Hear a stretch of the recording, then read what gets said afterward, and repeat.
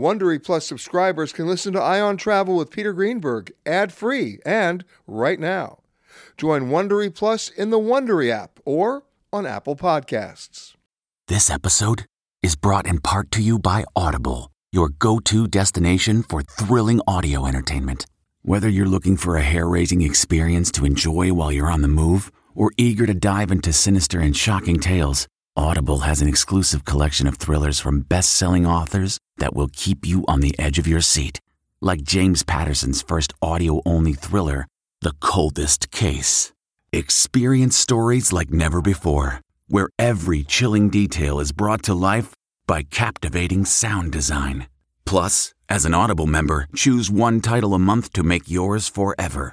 And now, new members can try Audible free for 30 days. Just visit audible.com/WonderyPod or text WonderyPod to 500-500. That's audible.com/WonderyPod or text WonderyPod to 500-500.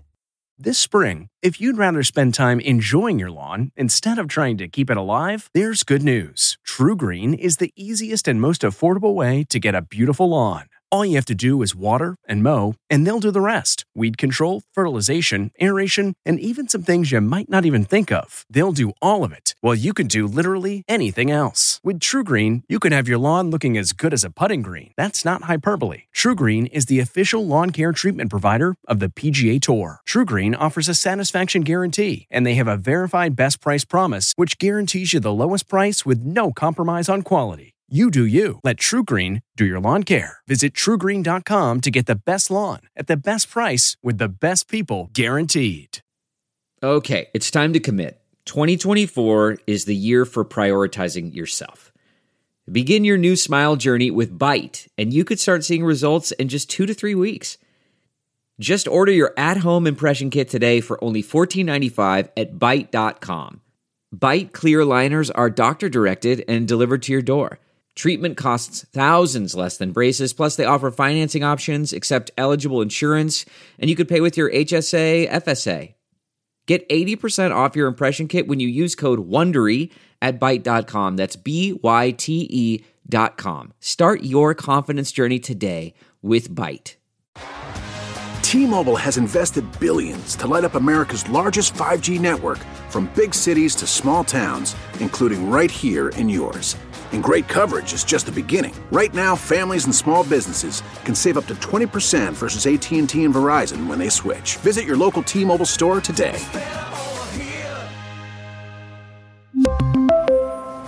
Plan savings with 3 lines of T-Mobile Essentials versus comparable available plans. Plan features and taxes and fees may vary. The spirit of performance is what defines Acura, and now it's electric. Introducing the ZDX, Acura's most powerful SUV yet. Crafted using the same formula that brought them electrified supercars and multiple IMSA championships, the ZDX has track-tested performance that packs an energy all its own. Unlock the energy and order yours at Acura.com. Hi, everybody. Peter Greenberg here, and thanks for listening to this Eye on Travel podcast. On this edition, we talk COVID-19, quarantine, and travel restrictions. First up, Arnie Weissman, editor-in-chief of Travel Weekly, on quarantines and enforcement, or lack of it, and his tribute to 2 legends, Bill Marriott and Arnie Sorensen. Then we'll hop across the pond and get an update on all things COVID in the United Kingdom with Maureen O'Hare from CNN. She has the update from both London and Ireland. Michelle Barron from Afar Magazine on the progress being made or not in developing vaccination passports. And then a report from the cockpit with pilot Greg Morris. We know the COVID-19 rules in airline cabins, but are pilots following the same rules up in the cockpit? Morris knows. First, our conversation with Arnie Weissman.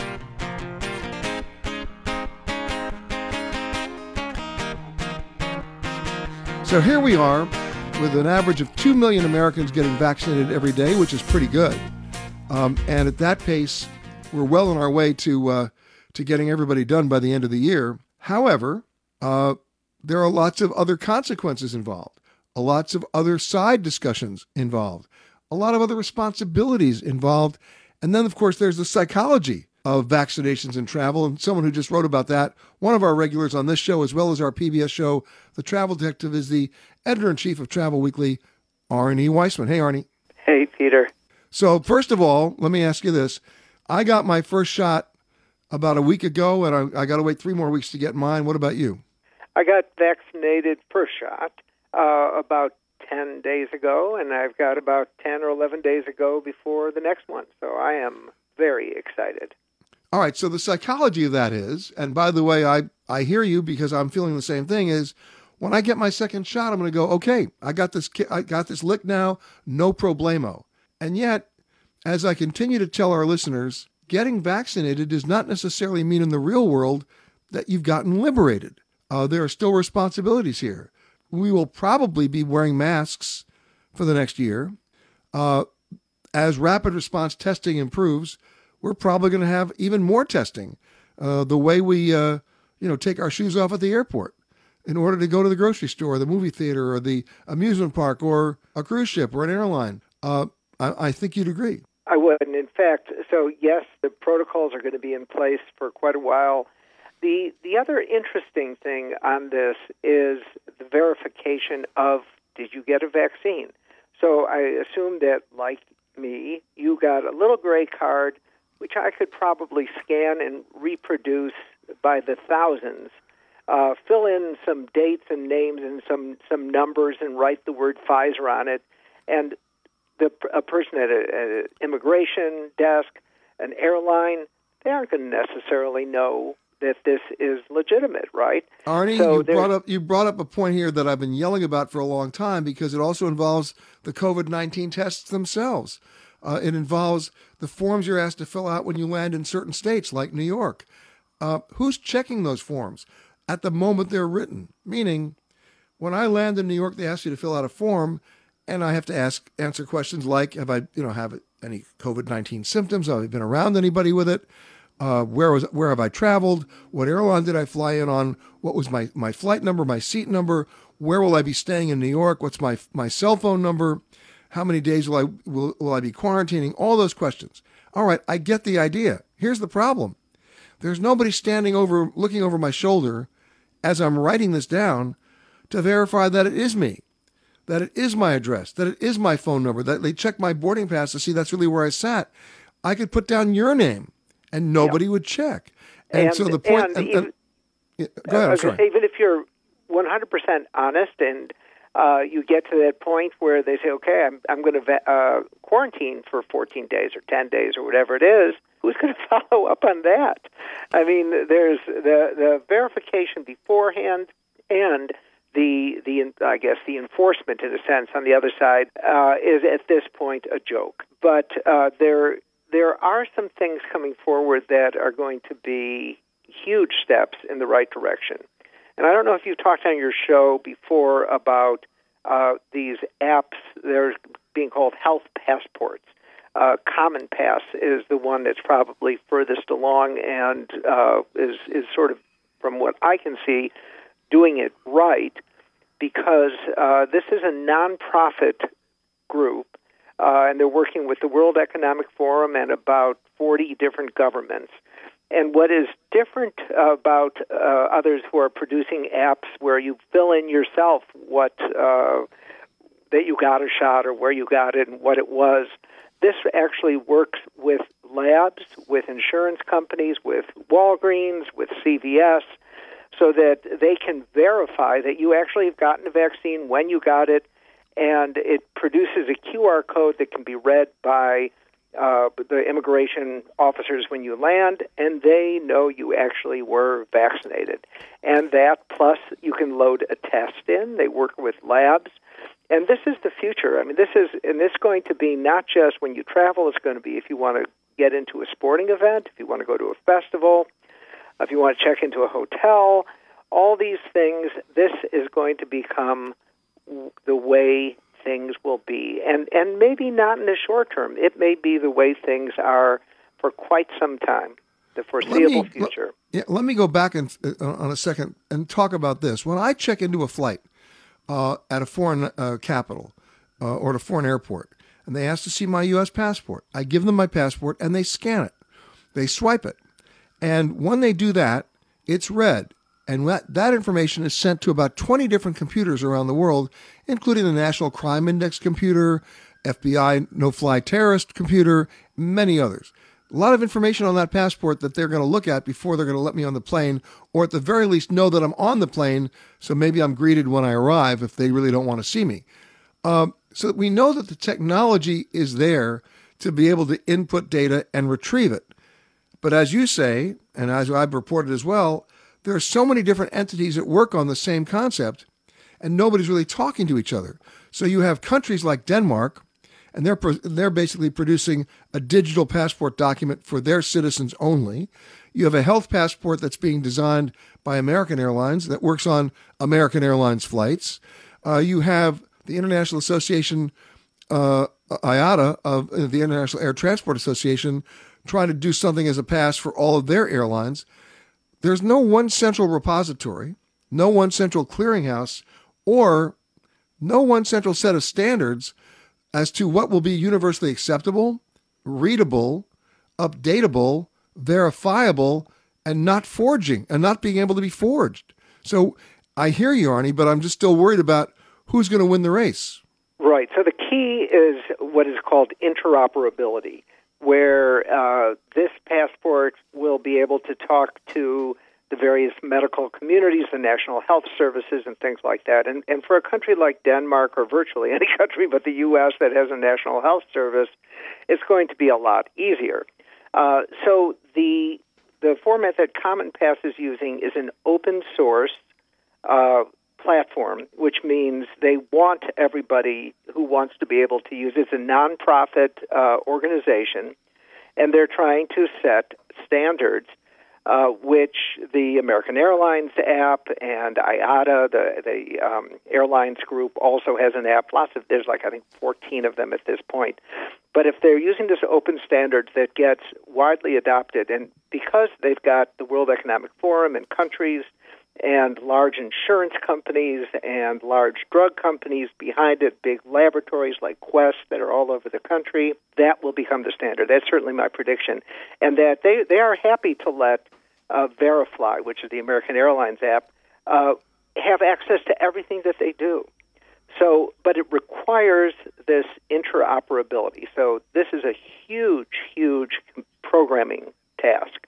So the National Health Service in Denmark and the National Health Service in Singapore and the National Health Service in even China is going to all have to buy into it. So that's step one. Very difficult, right? Big. Yeah. But then on top of that, in the same way that there are people who are reluctant to get vaccines, there are going to be people who are going to be reluctant to want their medical information in a system accessible by all those people. So, one, the problem is building it, and second, will they come once it's built? And I think if it becomes required in the same way that you will give up a bunch of information for a passport, and that information you give, by the way, is accessible by all sorts of governments. Arnie, you and I both know two of the people we're about to talk about. We've known them well, and one of them we just lost, tragically. And most of the people listening to this program will recognize the first name because his last name is the brand of the hotel. And then not everybody might recognize the second name, who basically was running these hotels. We're talking about Bill Marriott and Arnie Sorensen.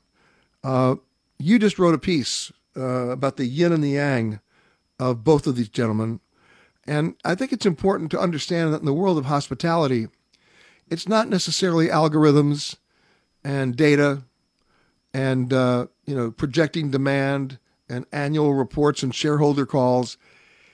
The definition of hospitality goes back to the basics of having conversations, of being hospitable, of being welcoming, of being a port in a storm, or being a port when there is no storm. And so many of us in the business, and perhaps even as consumers, have lost our way in terms of understanding what the basics of hospitality, really are. And these are two gentlemen who didn't lose their way. Talk a little bit, if you can, first about Bill Marriott. Yeah, so Bill Marriott is the son of the founder of Marriott International Hotels. And it's interesting if you look at a lot of different businesses. Very often, the visionary founder of a father or a mother or a couple establish and put into the ground a great brand with some really new ways of doing things that really take root. And very often, it's the next generation that blows it out, that really is able to take something that's in their blood and just put it into a whole nother area. And that's exactly what Bill Marriott has done. He's taken his father's very good business, which started, by the way, if I'm remembering right, sort of as a roadside restaurant, and has grown now into the largest hotel company in the world by far, by the way, not just by a little. And what Bill Marriott brought to the picture was an unrelenting focus on operational excellence, so that if you went to one of his hotels and you liked it and you thought that the standards were a good match for you, then if you went to another one, you would be assured that that was going to be found there as well. And then when they started proliferating into different brands, that same sense of consistency and reliability was going to be found in the other brand as long as it was under the Marriott umbrella. And Bill Marriott is an incredibly detailed person. So in his suit, he would often carry with him a portable thermometer, and if he went into a kitchen of a hotel, he would drop his thermometer, the end of the thermometer, into the soup, if it were cleaned, of course, and just to make sure everything was as it was. He is a detailed guy with exacting standards. And then enter Arnie Sorensen. Yeah, enter Arnie Sorensen. Arnie,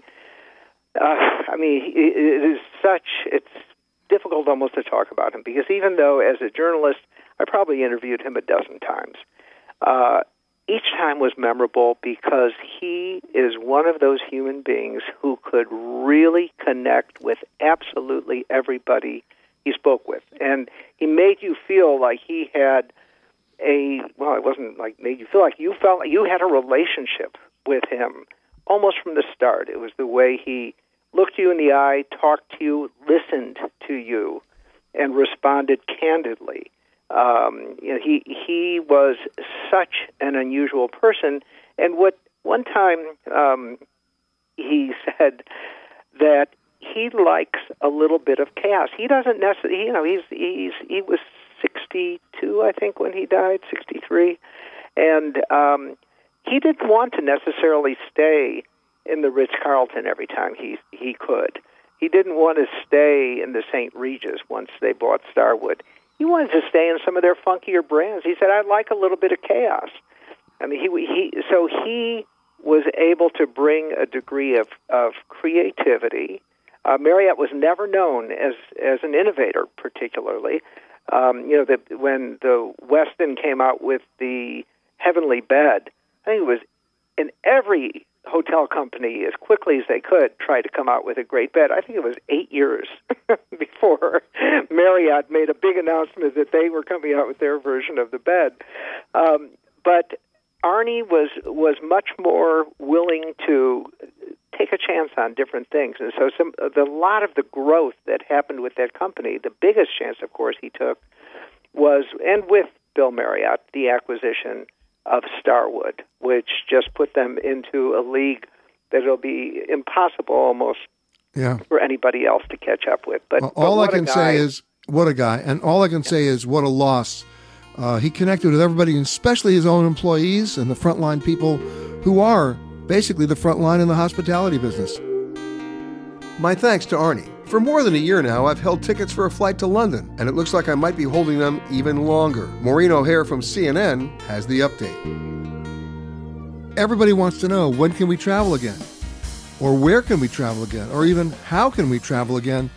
And for some of the great favorite destinations that we have, mostly in the European Union, Americans love France and Spain and the United Kingdom, no longer in the European Union. They love Ireland. Those doors are not yet open for us, But who better to tell us what's going on over there than somebody who is over there? Senior producer at CNN Digital, Maureen O'Hare. How are you, Maureen?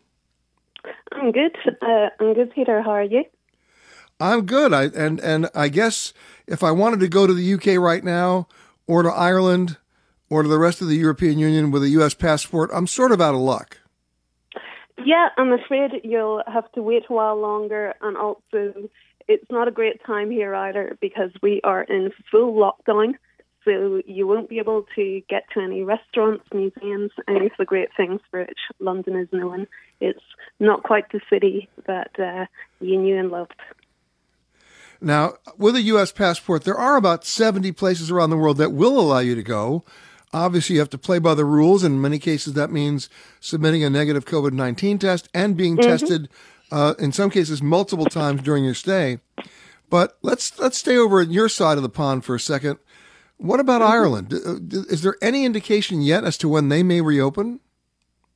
Okay, so I know a little bit more about what's going on in the UK, but how it's worked so far is that the Republic of Ireland has tended to be, it's been more cautious than the UK all along. So I think like both governments are kind of watching to see what the other is doing, and obviously, kind of coordinating their efforts. But what we are kind of seeing is that, well, the UK has been hit worse overall, highest death rate in Europe, but where it is succeeding is in vaccinations. So now a quarter of the UK population has now had at least their first jab. So that's going really well. But in Ireland, the vaccination rollout is going, it's going at a slower pace.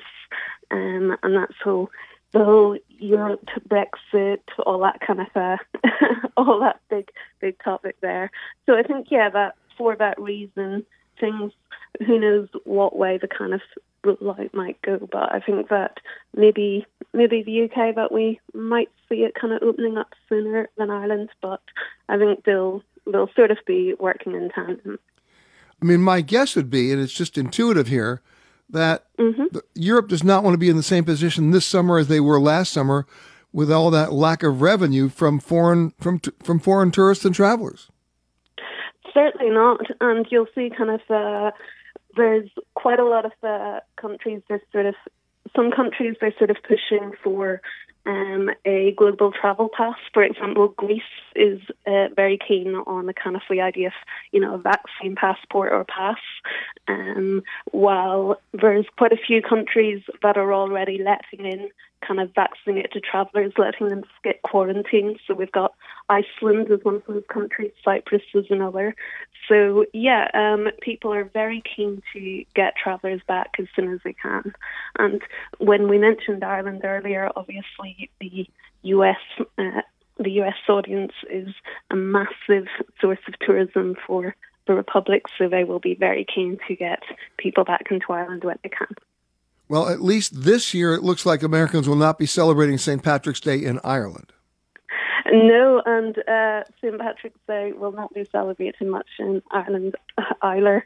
So that will be, 2 St. Patrick's Day in a row where we've not been able to properly celebrate. So as an Irish woman, it breaks my heart. But I'll have some whiskey in the house that day. See what I can do.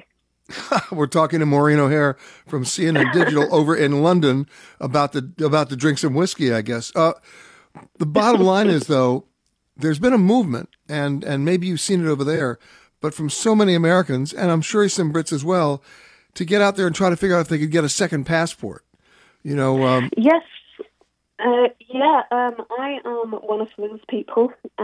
So I'm from Northern Ireland, which is does allow me the possibility of having dual citizenship. I've always had a British passport over the years. It was just not a political choice. It was just a simpler thing to do. But I got my Irish passport as well just in recent years, and it's a real delight to be able to know that I have those two options, and it also means that, so it gives flexibility. We're speaking with Maureen O'Hare from CNN Digital over in London. When we take a look at the power that certain passports have, the U.S. passport is somewhat powerful, but you take a passport from St. Lucia that gives you visa-free entry into about 140 countries. But then, of course, the Singaporean passport's pretty strong too, isn't it?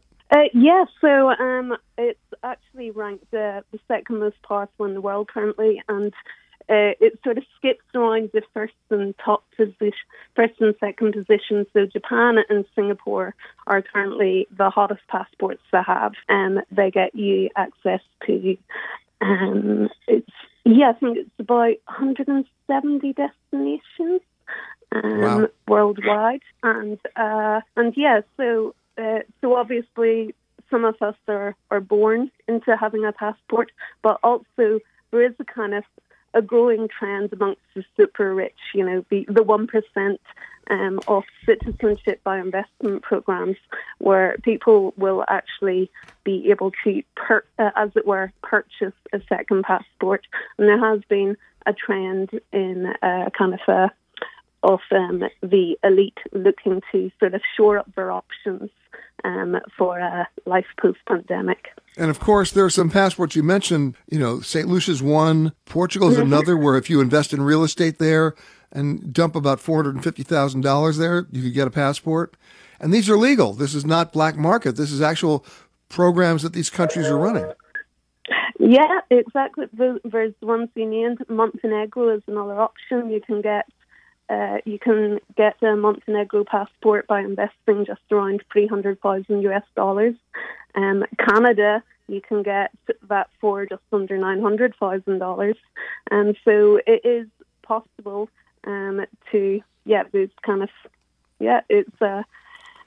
these programs are real, but they do cost you, and there is obviously lots of you're not just going to walk in, be able to land your money down on the table. But there will be, they're also known as golden visas. Yeah. Exactly. And the thing is this, if I had a Portuguese passport right now, I could go to the European countries without a problem. I guess that, I suppose it would really depend on which country you were going into. It might get you into some, but then there will be different points of entry for each. So, for example, you could be someone who has a UK passport and you're coming from one of their current banned countries, their red list countries. But if you're arriving in, you might still face a hotel quarantine. So if a British resident is returning to the UK right now, they have to pay $2,500 to stay in a hotel for 10 days. So there's different requirements for each, and it's very fast moving all the time. And I may tell everybody that recently, in the last couple of days, for people who are coming into London, and even the ones coming into London legally, the wait times to go through customs and immigration at Heathrow has been 7 hours. It's crazy. Yes. Yeah, if you're expecting a quiet time in Heathrow, you would I guess for those of us who've been stuck at home for months and months, we sort of imagine that airports are quiet wildernesses currently, but that is not the case. There is, as you said, there's long wait times, lots of checks, and also because there is much lower volume of planes being put on, those flights that are coming in are surprisingly busy. They are. I've not been on an empty airplane in the last 2 months, and these are on routes ranging from Los Angeles to New York to Istanbul. I mean, the people who are flying are definitely flying. So what's your prediction here, Maureen? As we get closer and closer to the summer months, I would assume the pressure is pretty strong on certain governments to start opening those borders just based on the economics of it. Yeah, I mean, we're already seeing quite a boom in domestic travel. And, for example, going to the US a second, I believe that the US is going to be hitting a predicted 1 million passengers a day, every day by March, so just in time for spring break. So I think in Europe as well, we will see it's probably not long before the EU comes to an arrangement within itself of travel within that. The UK, we'll see what happens there because, there's a bit of recent history there. So we'll see what's allowed in terms of the UK, whether they're allowed to join the party. But yeah, I think...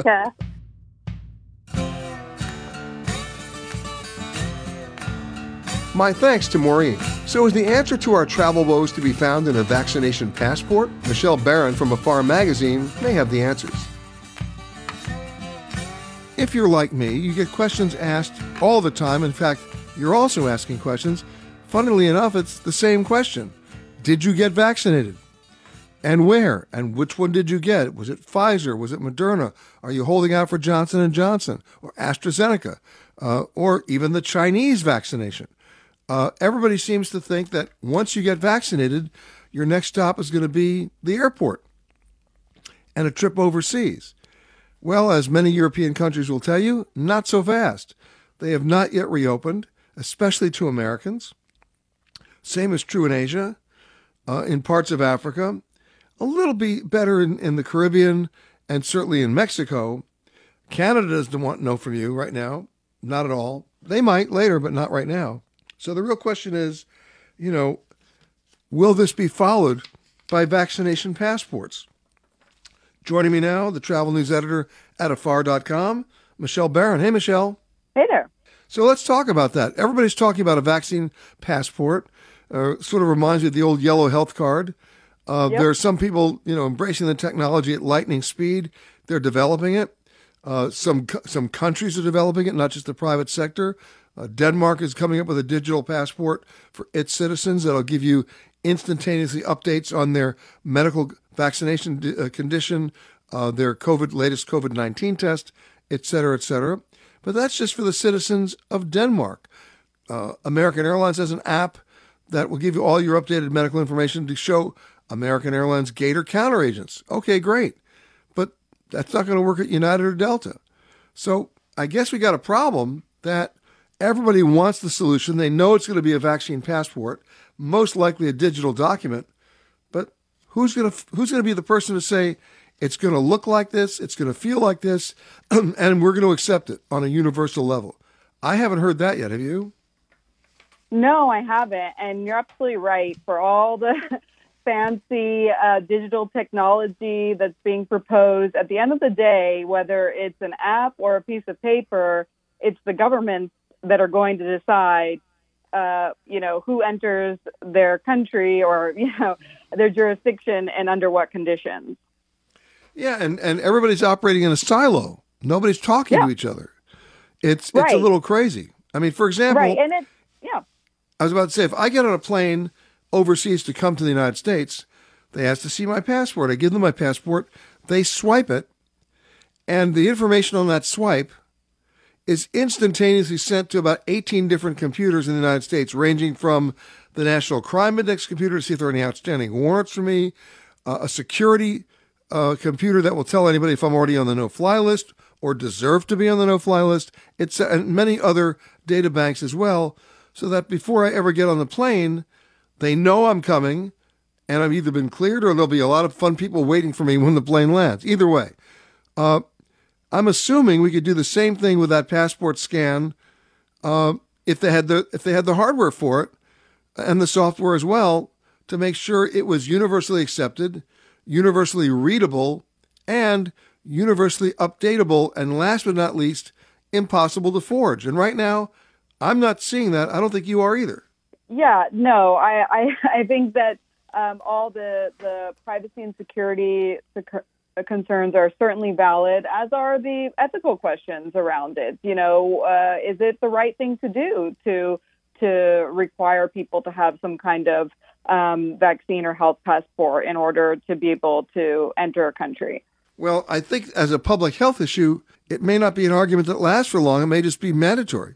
Right. And I think what we're starting to see from governments, the ones that are tiptoeing into this realm, is that even those countries that are going to allow those who are vaccinated to bypass, say, certain quarantine measures or testing requirements, will also have other measures, such as testing or quarantines, that those who aren't vaccinated would be able, to submit to, so that you don't have this ethical quandary necessarily of it's either you're vaccinated and you're in, or you're not vaccinated or you're not. And I think that's also part of what the delay is kind of establishing almost this, two-step or three-step system where it's not one or the other, but how can you give an option to those who are vaccinated that's viable, that makes sense, and then also an option to those that aren't that would still satisfy any kind of public health concerns.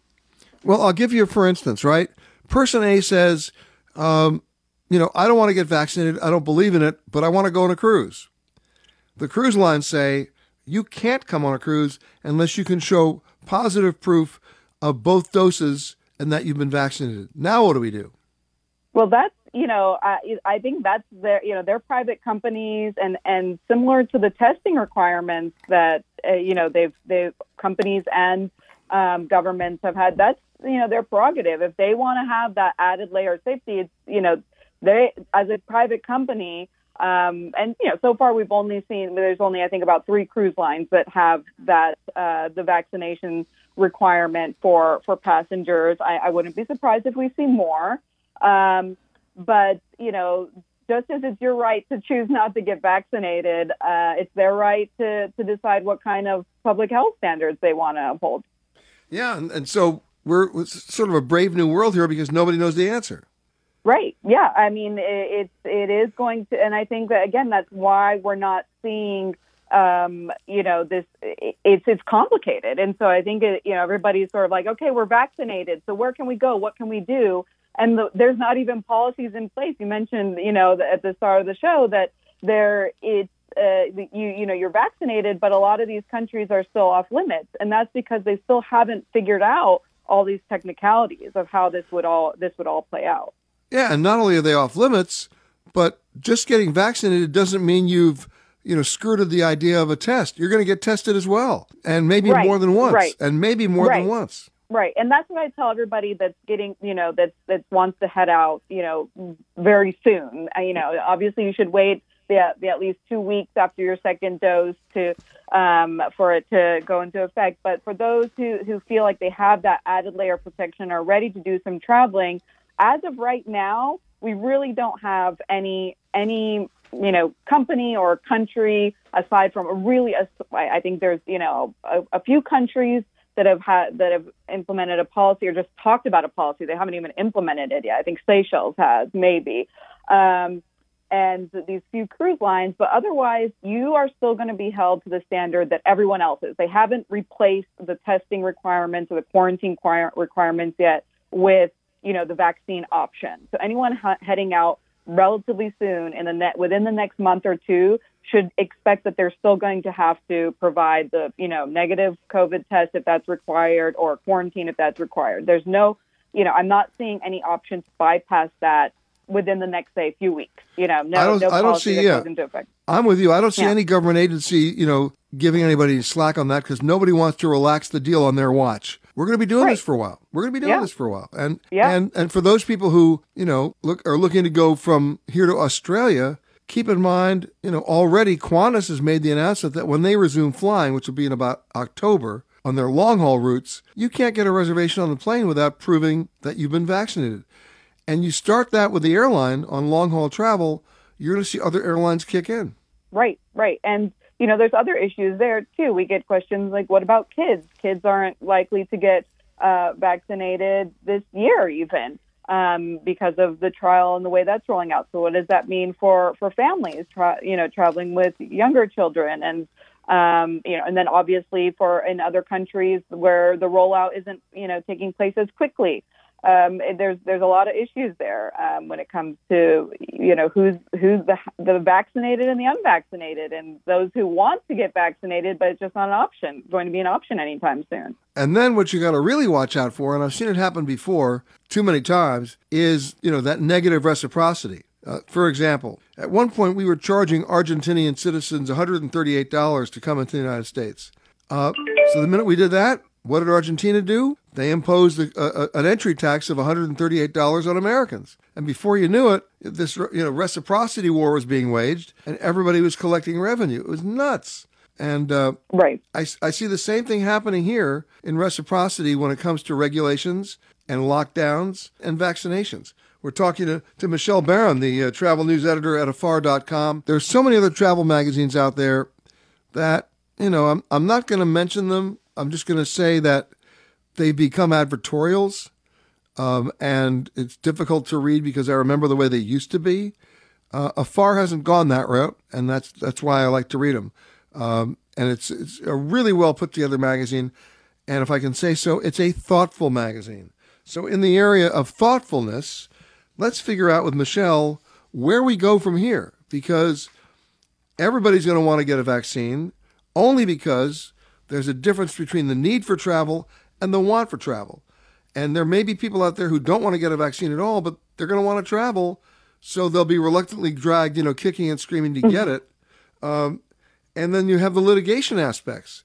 We haven't even dealt with the liability issues here, which I guarantee you there's not a corporation out there worried about liability in the age of COVID-19. Right. I mean, we saw, we're seeing that, with the cruise lines and, them now looking at how to be so careful going forward. They're held to really a different standard in terms of how they report COVID cases on board. And that's why we always find out about them. And it becomes an issue, and it's been such a, and they were really, the beginning of the pandemic, the cruise lines really, the outbreaks on board really defined the start of this pandemic in such a dramatic way. So I think we're seeing now, I think they provide a really good example of a segment of the travel industry that's just having to proceed very cautiously because of some of those issues, and just having to really take into account that they really are under the spotlight when it comes to this whole public health crisis. So crystal ball this for me, because my guess is we're going to have an intersection between the wider dissemination of the vaccine, the development technologically of much more reliable, rapid result testing, and of course the pent-up demand to travel. And my crystal ball tells me we're going to see that around between the 1st and the 15th of April. And I go back to what happened over the Thanksgiving and Christmas holidays, where the CDC was telling Americans, please don't travel, and Americans ignored them. And what I found particularly interesting was, where were the Americans going who were traveling in the United States? Well, guess what? They were not traveling to visit Granny. They were just traveling to go anywhere. They just wanted to get the you-know-what out of town. So I guess, given that pent-up demand in the intersection, that's when we're going to start seeing things start quickly. Now, nowhere near 2019 levels, but measurable increases, I think. Yeah, I think everybody's expecting summer to be pretty wild in terms of the number of people that are vaccinated and the pent-up demand and all of that converging. I think you're right. By spring, people will be solidifying those plans. But I think it comes back to the fact that they, just because people want to go doesn't mean that the borders will have flown open. So one thing that I tell a lot of people who are, champing at the bit to get out there, my advice to a lot of people is, like, at least for some of those first trips, just plan to go somewhere that you actually can go, where it actually is open to travelers right now. So many people are, when can I go to Europe? When can I go to Europe? You know what? It's complicated. So if you really want to satisfy some of that wanderlust, and not have to, cancel and reschedule again, why not plan some trips, at least, for between now and summer, to somewhere that you could go right now, today, somewhere, so don't count on, travel restrictions being relaxed between now and then, because as we've seen, it's a wild ride with the variants, with the vaccine rollouts. Plan somewhere where you can go today, and let's see how it goes. Let's see how but I think you might be setting yourself up for some disappointment if you start planning some really far-flung trips, for this spring. I would say just plan somewhere where you can go right now. I agree. And I'm reminded of the one overriding lesson I learned from the movie Saving Private Ryan. How about this for a segue? My overriding lesson was not a good idea to be in the first wave. There you go. We're done. Right. right? Right. And I believe that here too. You know, I never want to buy a new car in its first model year. I don't want to be first in line at anything that hasn't been tested yet. And I feel the same way about the travel choices we're going to be making in the age of Corona-19. Yeah, and we've seen that already with the testing. For example, you know, when Hawaii first opened up, you know, when they swapped the quarantine requirement for a testing requirement, of course, those first few flights, those first few days, there's going to be long lines as they figure, you know, as they sort it all out, you know, how to get things moving smoothly. And the same thing's going to happen as countries open up. As, you know, all of this is really new. All of the tech is new. The you know, requirements are new. Yeah, I think, you know, you have even waiting a week or a month after, you know, certain countries and governments open up, I think is not the worst idea. Let them iron things out a little bit. My thanks to Michelle. Next, we enter the cockpit with pilot Greg Morris to get his view from 35,000 feet on COVID-19. So what are the pilots saying? More importantly, how are they behaving? You know, we all know what the rules are when we fly. We know they're getting enforced, right? You got to wear your mask. You got to mask up. And in fact, if you don't, you're in violation of now a federal rule issued by the Department of Transportation and enforced by the TSA, part of the Department of Homeland Security, otherwise known as the Federales. And it's not about just getting fined by the airline. It's not about just getting banned by the airline. You're going to get arrested. And that's the nature of that game. All right, we understand how that rule plays out for passengers, but what's the rule for the folks in the cockpit? Are they required to wear masks, or do they just take them off the minute they close that cockpit door? Joining us now, one of our regulars on the show, Captain Greg Morris, who may have an answer. Hey, Greg. Hey, Peter. Great to be back. So tell me, who's wearing the mask? Yeah, the answer may surprise you. I think the answer is going to surprise a lot of folks out there. You know, I reached out to the airlines directly. I wanted to know, you know, I do this job day in and day out. I take certain actions. I follow CDC guidelines. But I've noticed that not everybody is inclined to do the same.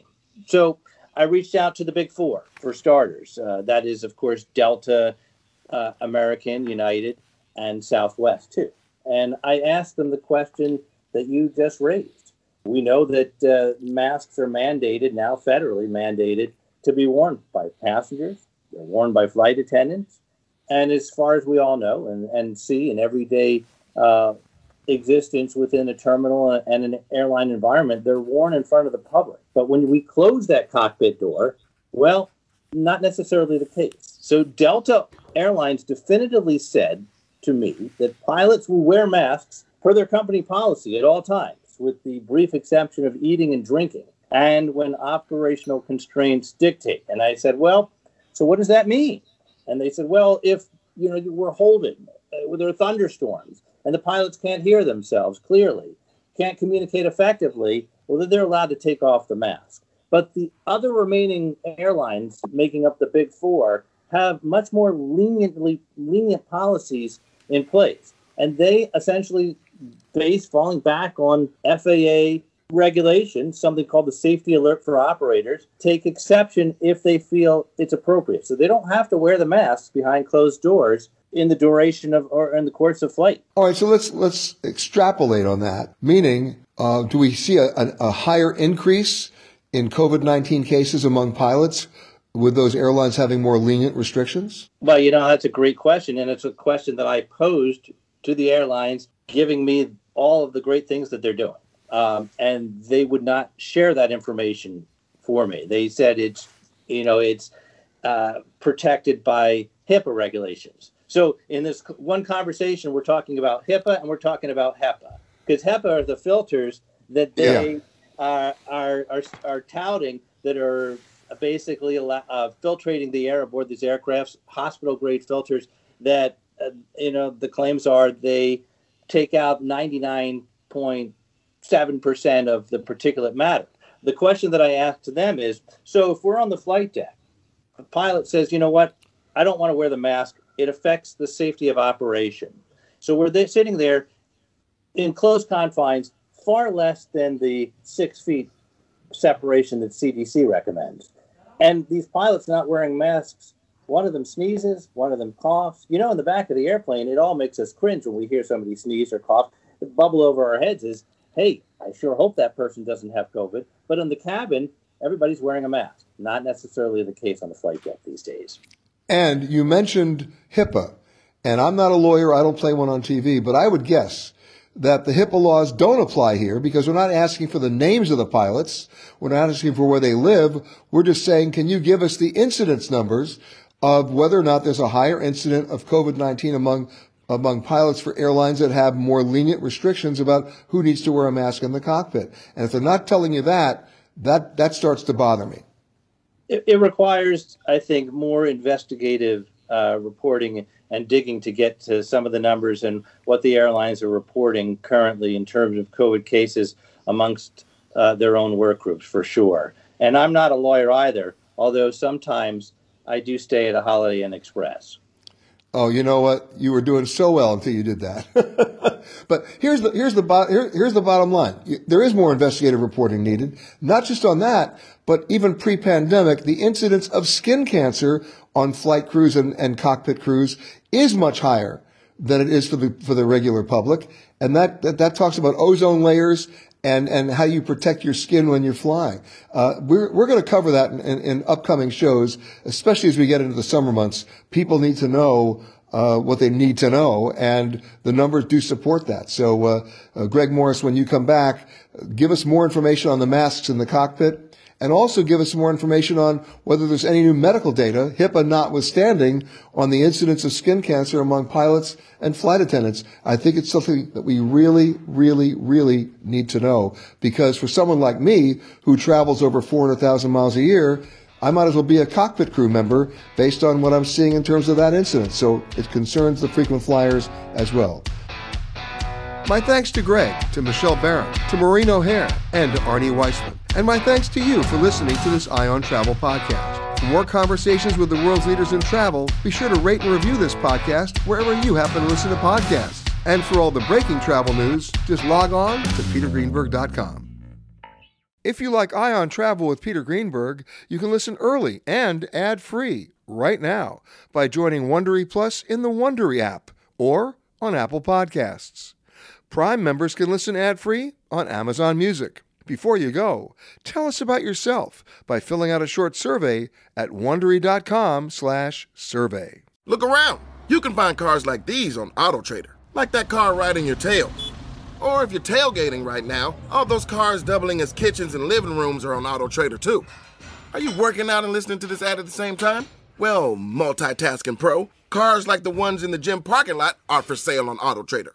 New cars, used cars, electric cars, maybe even flying cars. Okay, no flying cars, but as soon as they get invented, they'll be on AutoTrader. Just you wait. AutoTrader. Catch every episode of 60 Minutes, America's most watched news magazine show, as a podcast. Hear in-depth investigations across politics, news, and entertainment on your schedule. Listen to 60 Minutes ad-free on Wondery Plus.